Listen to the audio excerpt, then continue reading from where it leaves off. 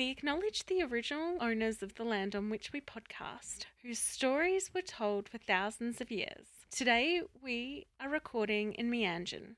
We pay our respects to elders past and present who may be listening. Sovereignty was never ceded. A quick note before we get started that there may be some swearing in today's podcast. If you don't like swearing or usually listen with children in the car, you have been warned.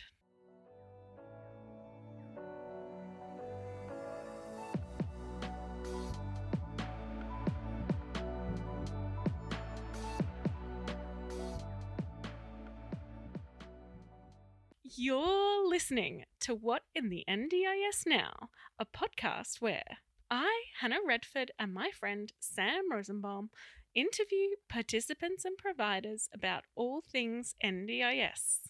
So, Hannah, how are you going? Sam, it's so exciting to have you in my office. Thank you. It's a pleasure to be here. I'm looking forward to it. I'm very excited what we're going to do with this podcast and get the information out there to both participants and providers.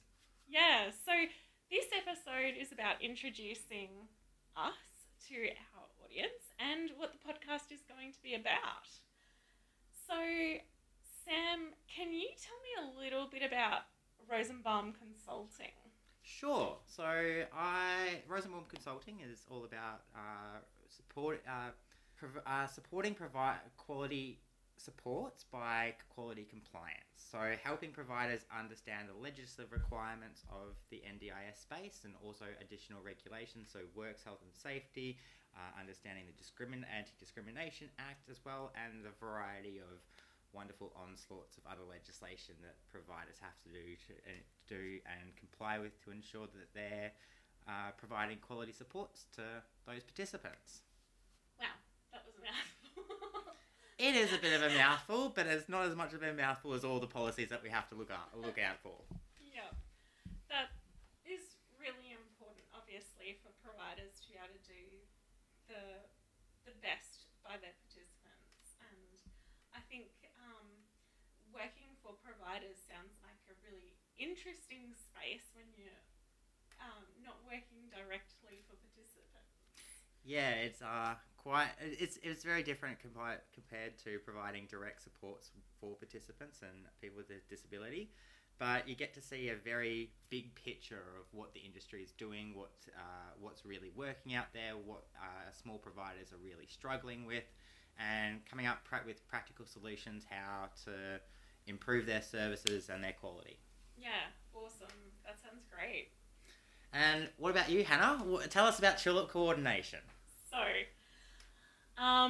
Tulip Coordination was started in 2021, and primarily doing support coordination.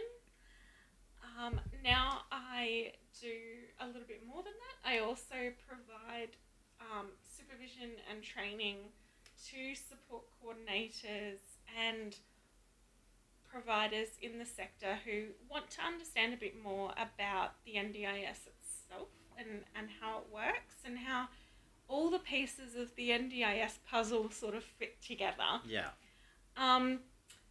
The other thing that I do is I do some consultancy work. So I'm about to start providing some allied health assistance in the OT space, which I'm excited about, and also support coordination assistance to sole provider support coordinators. Yep. Yeah, because that supervision is really important, because providing supports in a complex space on an individual level can be really complex and sometimes very overwhelming. So how about you tell us a little bit about why having supervision as a support coordinator, and especially as an independent support coordinator or any sort of NDIS provider as well, is really important? Yeah, so support coordination in particular is seriously full on. There's so much responsibility because we have a look at the whole of the participant and have a bird's eye view of people with disabilities. comes with a lot of pressure, and we're juggling a lot of different balls. So there's also a lot of burnout in support coordinators. So we need to take care of ourselves and be able to debrief and also look for where we could be doing better, because we can always, all of us, be doing better. Yeah, Um, absolutely. so, I also have supervision because I feel it's really important, and so it's just something that has always helped with my practice and with making sure that you've got everyone on the right page, because sometimes when you've been doing it for a long time, you can get into a bit of complacency, and so it is really good to have someone just have a look over what you're doing and give you any suggestions that you might need. Yeah. I suppose it also really helps with those real complex situations. Oh, yeah. When there's a really complex situation, that's where supervision really, is really, really needed. And, but it's also in the simple, because sometimes we can, it's really easy. Even I've done it a million times where I've just overlooked, the really simple thing that I could have done. Talking about what I'm doing, even if I think, oh, this is meaningless to talk about with my supervisor, is actually been really important to remember even those small things. But yeah, in complex situations, it's great to have someone else's perspective as well. So that's when it's really, really handy. Yeah. Yeah, I can imagine.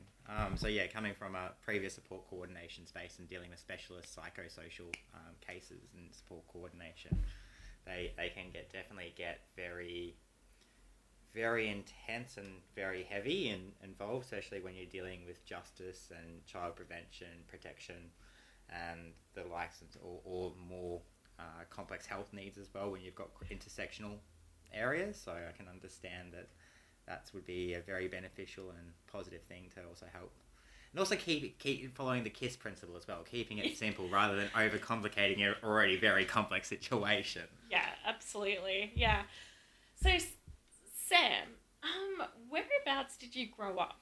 I had a very diverse regional range. So I was born in Victoria, in a little town just near Geelong called Whittington, and then grew up along the Great Ocean Road, and then moved around quite a fair bit between New South Wales, Queensland and Victoria. My dad was a rural GP, and he travelled around doing different clinics and ran a few clinics of his own. So fair bit all over the east coast of Australia. Oh, awesome. And what about yourself? Where did you grow up? Okay, so I was born in Adelaide, but I grew up primarily in Melbourne and Bendigo in Victoria, and then it was about 5.5 years ago that I moved my family up to Brisbane. Oh yeah, it was a good move. I'm glad it happened early for me. Much nicer weather than Melbourne. Oh yes, yeah. Maybe not the humidity. Yeah, the humidity is still taking some getting used to, but on the whole, yes, it's much nicer than it was. Yes. So Sam, how did you get started in this industry? Well, I had a very interesting entry point into the industry. So my mother has got complex chronic health diseases and very heavy comorbidities. So I had to do a lot, and this was back in the early days with block funding. So I was having to work with different providers and understand the block system as well, and this was from a pretty early age. And sort of following from that, I did a lot of work in getting mum's support services working for her rather than just sort of your average here's a house, here's a support, and here's some other, maybe some community supports as well that you can go to. So I was sort of looking more at how to improve and connect with the different government systems as well as housing to make sure that she had a good quality and strong quality of life, because at that point in time the case manager system and the supports were failing miserably. I will be able to... Yeah, so I had to get involved quite heavily and start readjusting things and try and make that very weirdly complex system try and work for it. And it was really good because eventually I got Mum into a single fully accessible house, a unit, which is a little duplex thing, and then she could grow, and then she ended up on the aged care system, so my aged care with the HCP, home care providers. And through that we had similar issues with different providers and kept on going through them because it just wasn't meeting the needs that were really required, and eventually managed to find a way to self-manage the aged care funding. Oh, wow. Yes, it was a very hard and very exhausting time, but once I managed to find that, I sort of stepped in more of that role of a case manager or support coordinator role if you're talking NDIS space. And that gave me the ability to look at different funding, so look at independent supports for aged care, which is kind of very unheard of because it's more very, very clicky providers and stuff like that, and you can only sort of stay with the one provider, and that was causing a lot of problems, plus 15% admin fee, 15% case management fee, even on a level 4. That doesn't leave much room for supports and stuff like that. So being able to utilise independent supports, be able to negotiate those rates and times and how it all worked was very beneficial, because then I was also able to look at assistive technology, so get a mobile scooter so then she could access going up the road easier without having to rely on someone to take her in a wheelchair or a wheelie walker, and that just definitely helped to improve the quality of life. And then got into support coordination and started up working in business with a old friend, and from there helps build that business up and get that going. And then eventually I moved over into plan management and dealing with those sort of more fraud prevention, auditing requirements, and the compliance complexities within that space. And eventually I got asked to do some consulting work, and that's been my journey. Amazing. So, Hannah, how about you give us a bit of an overview about how you started? Because you've got a very bit more diverse and extensive history than I do.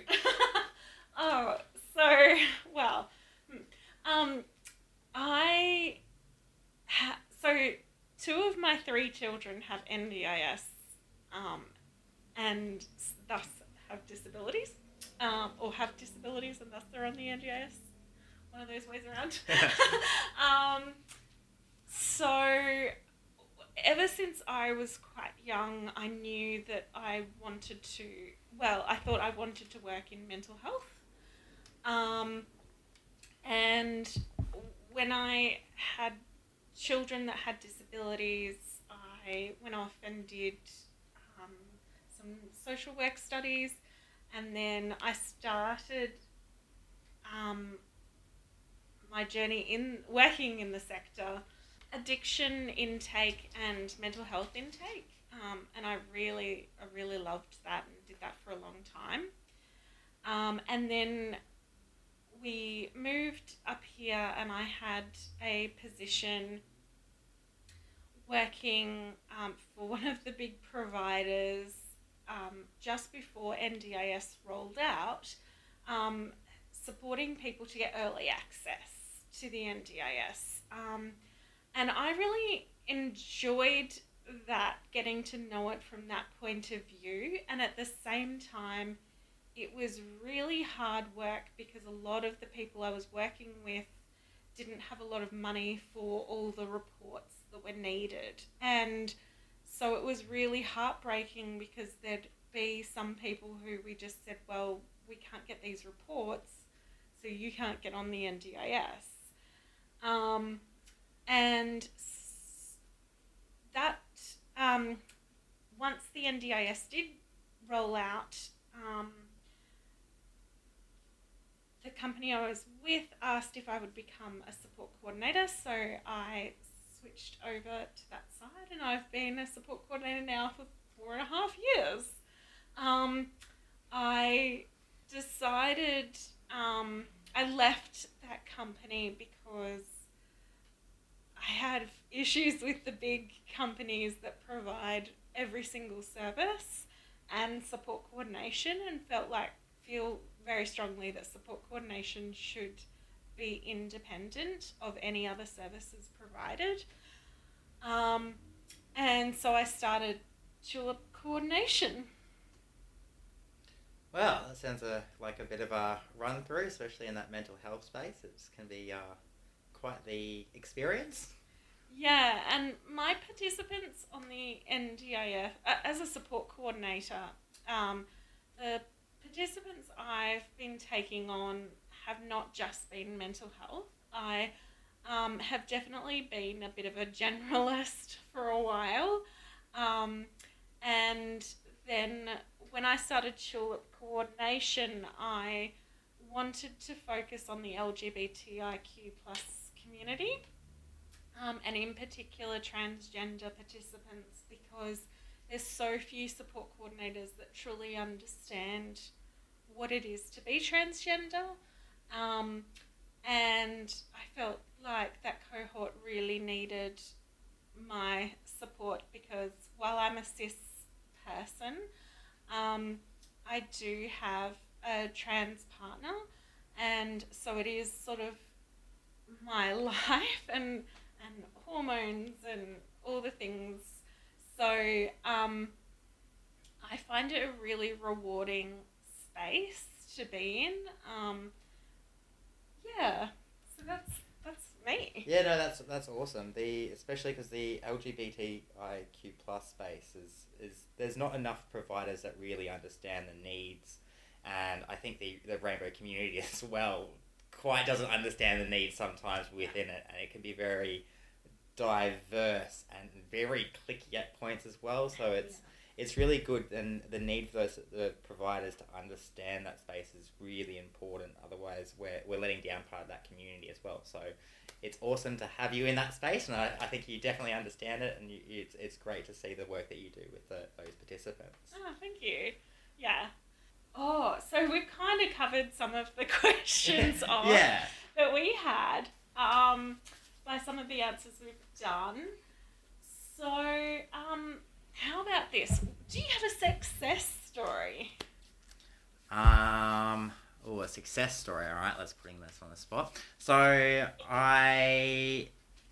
back early, I was a guardian for a 21-year-old female who had. So I was a legal guardian. Yep. So she had a lot of cerebral palsy and a lot of other comorbidities and psychosocial issues, and I got to know her through my mum's church. And one day she gave me a call going, I can't do this, I'm really struggling, my supports aren't here. And I went down to see her because she only lived a couple minutes down the road, sort of thing.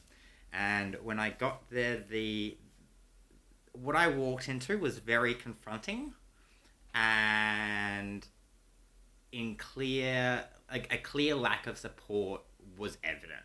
So it was before the Queensland NDIS rollout happened. And she was with DHS and had another support service in place, but it was clearly evident that no one was really doing anything. So I sort of started working with her and getting support services in place, liaising with DHS, liaising with mental health and Queensland Health, because she was a very frequent visitor to the ED room, and not being able to understand why she couldn't do what other normal people do, or how to get certain support. So we had a bit of a case conference, and then it sort of grew to the point that her decisions, she needed more support in her decision-making process. So we had a bit of a chat around guardianship, and she asked if I'd be her guardian. And I took on that role, and we worked more heavily, got new support services in place, got more funding through DHS, started looking at getting her house cleaned, because it was quite an unlivable situation. You wouldn't really want your family members or friends to be living in that kind of environment. So we got cleaning crew in, got her house tidied up and sorted out, which was wonderful, and started to get more supports in to help her get access community, access shopping, getting those sort of services in place. And eventually got her onto the NDIS, and then following through that, about a year after her being on the NDIS, we were sort of sitting down and going, and it came time for her guardianship review, and it was clearly evident that she didn't need it anymore.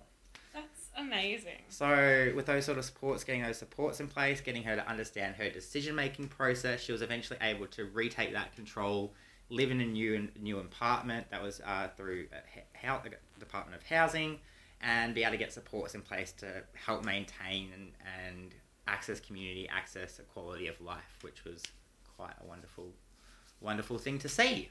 Yes. That's such an awesome story. I love that one. Yeah, it was. It's definitely not so much that it was part of what I do in terms of the NDIS space or anything like that, but it definitely is one of the more standout things. Have just seeing her progress. Yeah. And being able to actually start to improve and taking rubbish out rather than leaving rubbish on the floor, or making sure the kitty tray is taken out on a daily basis. It was very good to see over the long run her progress from where she started out when I came on board to being the guardian to leaving that space as her guardian, and her being able to have that independence back, because it's really, I think independence and control of your own life is really important, though sometimes we do need help with it. Yeah. I know some days I go, I need a more adulty adult to help me with this. Yes. So it's great, especially when to see her thriving now. It's really fantastic. Yeah, and I think that working towards independence is sort of the point of the NDIS, and what we all strive to work towards in the NDIS space. Yeah. How about you? Have you got an awesome success story? Look, I've got a really recent one that I thought I would share. So, I have a participant who needed a new wheelchair, and I had to fight to get more than the base model, to get a higher model. But we did it. We were successful. NDIS granted it, and just on Monday, her custom wheelchair was delivered. Yay. And she said how she's never felt so comfortable in a wheelchair before, and so supported in the wheelchair. So, to me, that was a huge. It was a long journey to get it, but so awesome now that she's got it. So yeah, it's definitely hard sometimes to get that real emphasis over there to the agency for them to understand that no, we just the simplest thing or the cheaper option doesn't necessarily quite meet the need, and having that, and wheelchairs in general aren't comfy. So having something that if you don't have full body autonomy, having something that you can comfortably be in and day out definitely adds more quality of life to you, right? Because those things aren't comfortable sometimes. No, absolutely. So it's been pretty awesome. And I hope everyone out there will tune in for the next episode. Thanks for listening. Huzzah! Thank you for listening. Please share with people you know. You can email us at whatinthendispod@gmail.com. To contact me, it's hannah@tulipcoordination.com.au, and to contact Sam, it's sam@rosenbaum.consulting. Until next time, as the Green Brothers say, don't forget to be awesome.